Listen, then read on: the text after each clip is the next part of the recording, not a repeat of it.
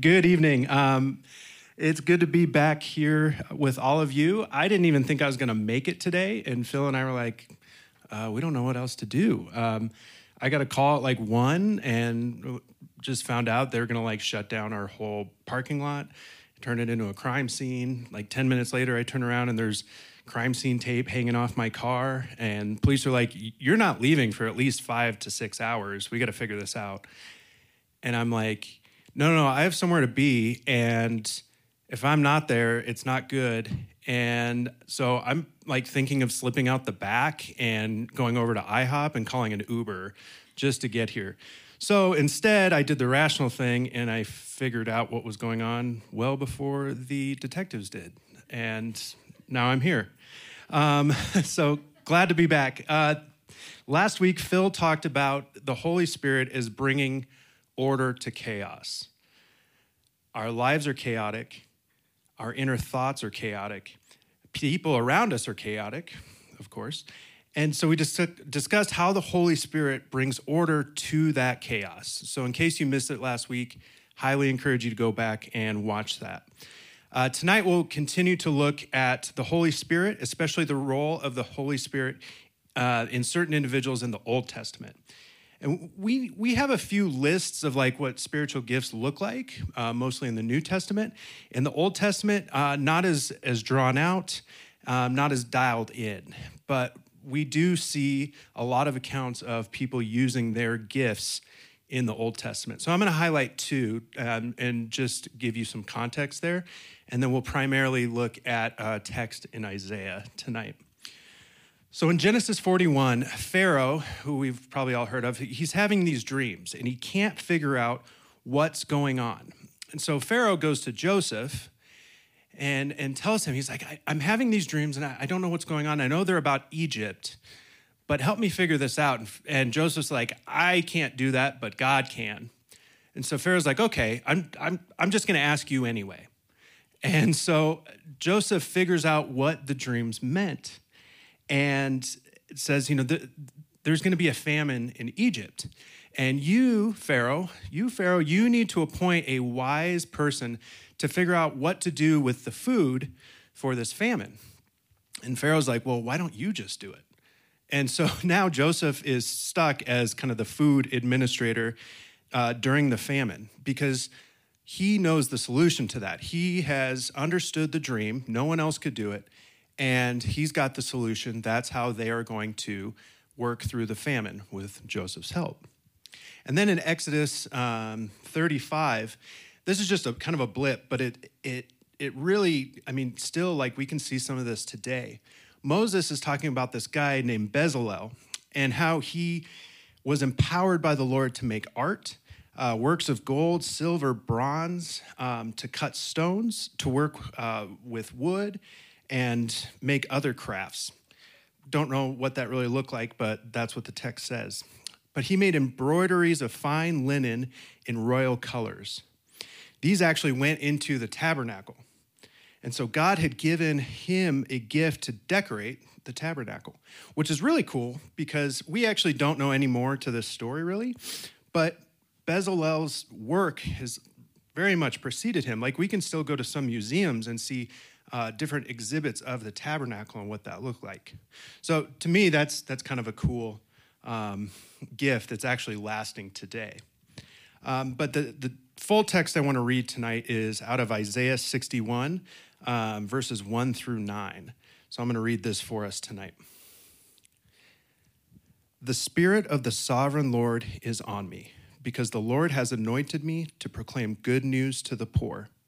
He has sent me to bind up the brokenhearted, to proclaim freedom for the captives, and release from darkness the prisoners, to proclaim the year of the Lord's favor and the day of vengeance for our God, to comfort all who mourn and provide those who grieve in Zion, to bestow them as a crown of beauty instead of ashes, the oil of joy instead of mourning, a garment of praise. Instead of a spirit of despair, they will be called oaks of righteousness, a planting of the Lord for the display of his splendor. They will rebuild the ancient ruins and restore the places long devastated. They will renew the ruined cities that have been devastated for generations. Strangers will shepherd your flocks, foreigners will work your fields and vineyards, and you will be called priests of the Lord. You will be named ministers of our God. You will feed on the wealth of nations, and their riches you will boast. Instead of your shame, you will receive a double portion. Instead of disgrace, you will rejoice in your inheritance. And so you will inherit a double portion in your land, and everlasting joy will be yours. For I, the Lord, love justice. I hate robbery and wrongdoing. In my faithfulness, I will reward my people and make an everlasting covenant with them. Their descendants will be known among the nations, and their offspring among the peoples.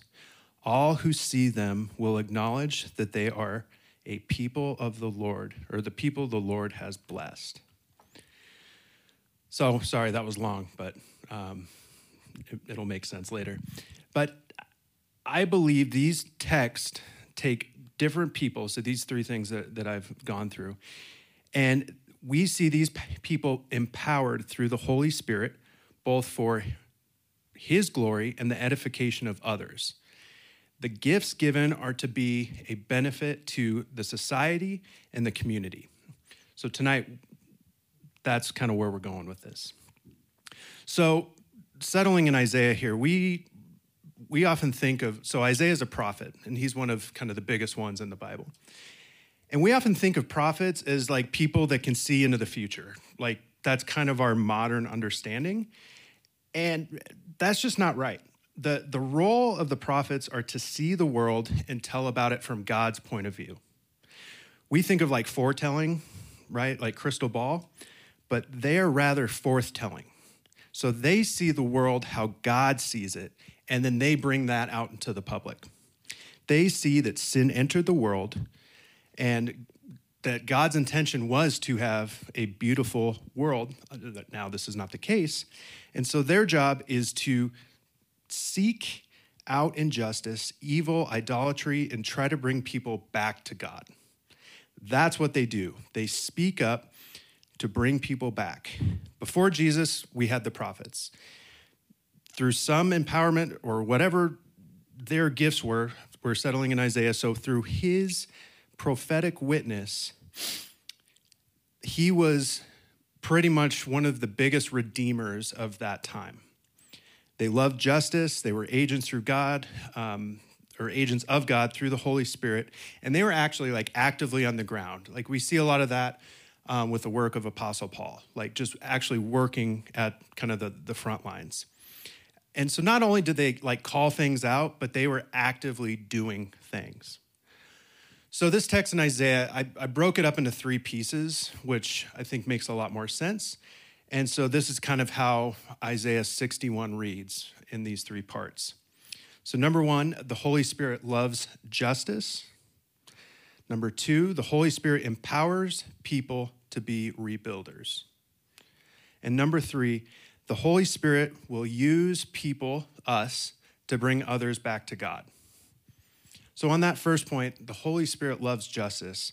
We read in the very beginning of Isaiah this part where it says, he's here to proclaim the year of the Lord's favor. In the Israelite tradition, that was called the year of Jubilee, where every 50 years, slaves were freed, prisoners were set free, captives were set free, all debts were forgiven, property was returned to its original owners. In addition, all labor would cease, and anyone bound by like a labor contract was freed. So in this time, like if you wanted to commit a crime, do it on like that 49th year, you won't have that much time in prison. It's not the same anymore. But what was really interesting is when labor ceased, a lot of farming ceased. So the land actually got a year to rest. So this is what kind of also ties the Old Testament Holy Spirit to the New Testament message of redemption and forgiveness. It points us to the debt of sin that Jesus paid. Additionally, when Jesus starts his ministry, he actually goes to the synagogue, picks up a scroll, and reads this text in Isaiah, and then puts it back and says, this scripture has been fulfilled. And everyone freaks out. And number 2, the Holy Spirit empowers people to be rebuilders. So we know of all like the destruction in the Old Testament. We've seen destruction in our society. The Israelites would recall Babylon. When they heard destruction, that word destruction, they would generally recall Babylon and how many times that was destroyed. For us, we would unfortunately recall school shootings, terrorism, COVID, floods, fires, tornadoes, natural disasters. These were things that would shake a society.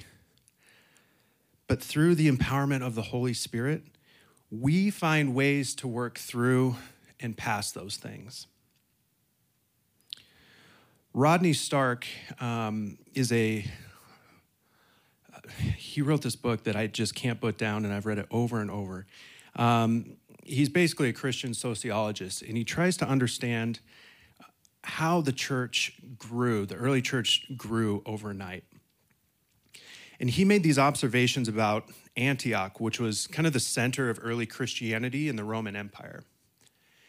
And he details everything that they had to go through and every time they rebuild their society. It's nuts. He says they went through at least 100 earthquakes, 8 so severe that many people died. They went through at least 3 epidemics with a mortality rate over 25%.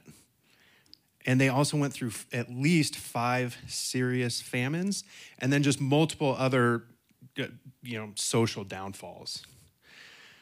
So as I said, he's writing this book, trying to figure it out. And his guess, he's like, why does Antioch keep rebuilding? Why go through at least 100 earthquakes and say, we're going to just rebuild and this place is probably fine. We're not going to have another earthquake. So he thinks, number 1, Antioch was kind of in this upper area, and it could have been a great cover or, some sort of fortress so that they could stay safe from the Persian border. Or he just says, this was their home, and they've been called to rebuild. They understand the Old Testament narrative, and they try, not always successful, they try to rebuild it and make it better every time. And so in his conclusion, he says this. Does that slide up? Yep. He said, Christianity revitalized life in the Greco-Roman cities by providing new norms and new kinds of social relationships, able to cope with many urgent urban problems. To cities filled with homelessness and impoverished, Christianity offered charity as a well of hope. To cities filled with newcomers and strangers, Christianity offered an immediate basis for attachments. To cities filled with orphans and widows, Christianity provided a new and expanded sense of family. To cities torn by violent and ethnic strife, Christianity offered a basis for social solidarity. And to cities faced with epidemics, fires, and earthquakes, Christianity offered effective nursing services. That's crazy. And some of the stuff he says in this book just leaves me speechless. And he said there's abandoned children all over the place in Rome, and Christians are just sweeping them up, and their numbers are growing. And that third point, the Holy Spirit will use people to bring others back to God. And that's how the prophets saw it. Again, their job was actually pretty dangerous. And they were not only the most vocal about those issues, but they would also physically engage. So have you ever been around a person that's like all bark, no bite? Like super annoying person to be around? Why bring it up and not do anything about it? And that's so frustrating to me because it's like you're going somewhere with this, you kind of have your gift going, and then you're just not doing anything about it. So don't bring up a problem if you don't have a solution, right? We should in many ways call out what's going on in our community, society, and the world. But the thing is,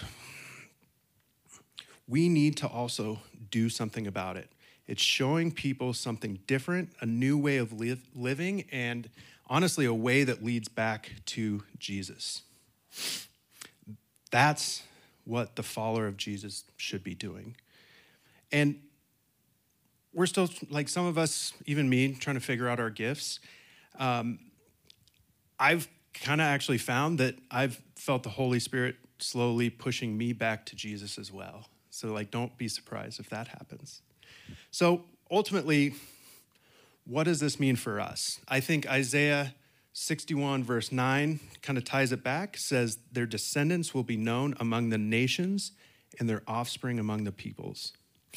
What that's saying is the church today is the continuation of the Old Testament. Jesus is the fulfillment of what we saw in Luke 4, and we are, as followers, empowered to show up and keep that going. And as followers of Jesus, led by the Spirit, that Spirit has given us gifts. We're in it. We're doing it as well. So we've seen men and women throughout history bringing people back to Jesus, whether it's by teaching, by serving, generosity, leading, sharing wisdom and knowledge, showing mercy, being prophetic, having faith in each other. And we are doing those things too. The gifts we have received are to be used in our current tangible community. That's what they're there for. And I don't think anyone would argue against that. But what I'm saying is not all gifts are for everyone. I would argue that in a follower of Jesus, we should throughout most of our lives be showing some generosity, faith, and serving. But it's very clear in Isaiah, his emphasis on calling out wrong in society and ushering in Jesus is one of the best things we can focus on. But we're not all called to be prophetic. Some of us here in this community are, and I've witnessed that. And I know people around here that will speak up and show up, and they do both very well. But perhaps that's not you. Perhaps you kind of fall more on the knowledge, wisdom side. We're all smart, perceptive people. If you find that there's something going on, find that person that you know that has that gift that's a little bit more prophetic. Bring that up with them. I mean, that's for the betterment of our community, right?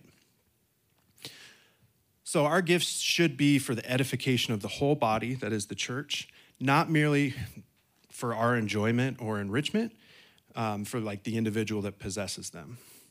And our gifts just can't happen in a vacuum. It's an outpouring on the people around this community, which means we need each other, right? Simple. And I've seen our community learn to grow through our gifts. We've seen great acts of generosity, as Phil shared a few weeks ago.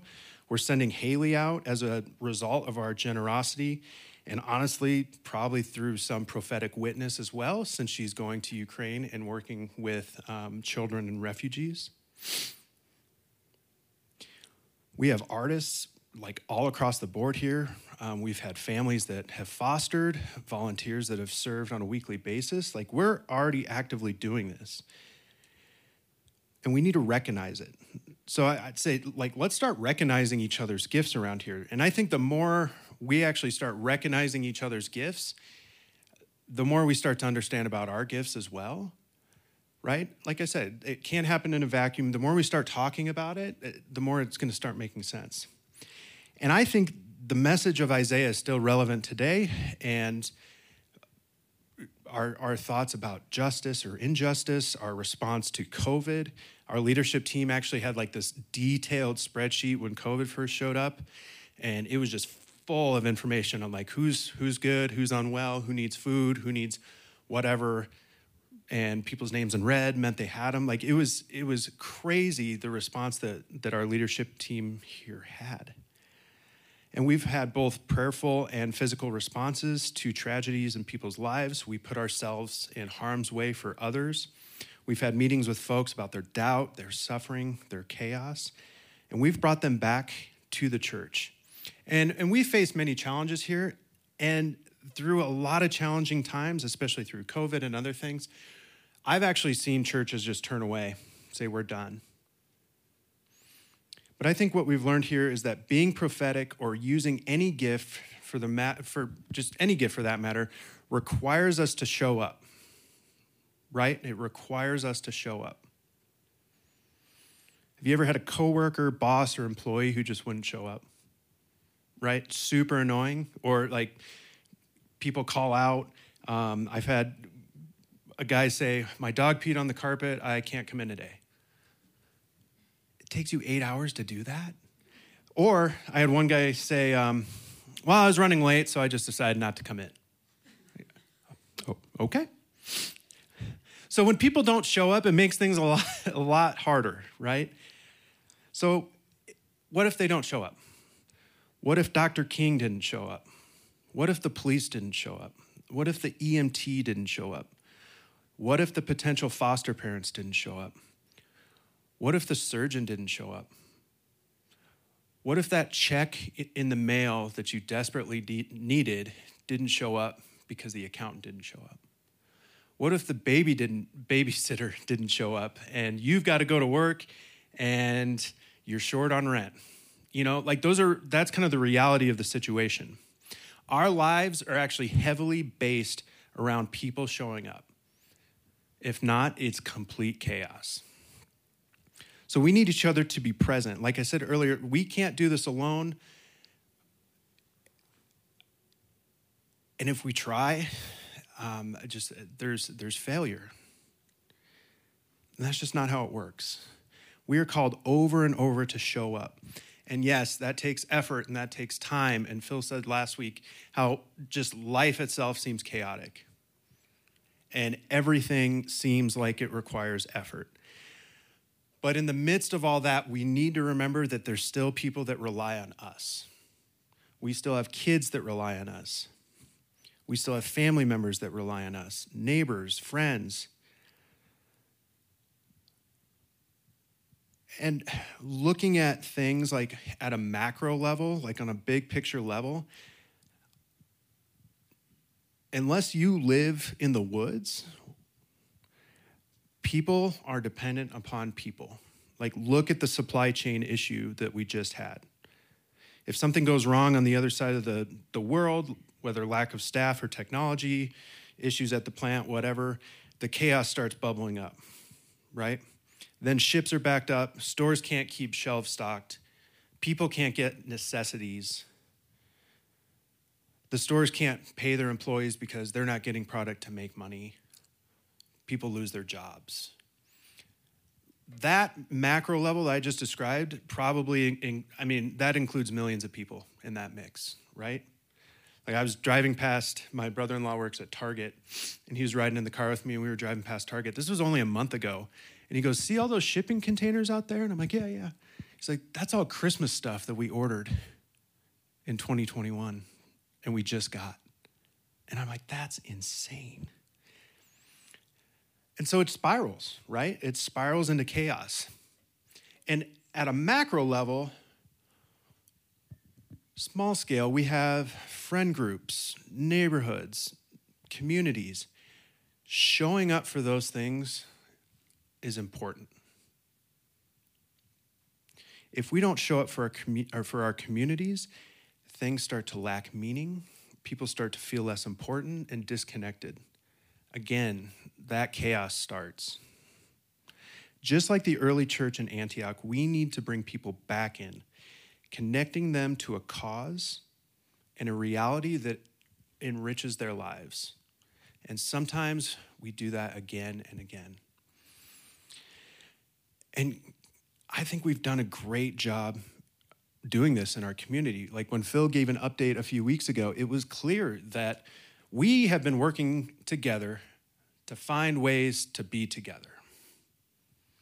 We have been working together to find ways to be together. And that's so encouraging. And to me, that just speaks volumes about who we have here. And for me, like COVID changed me.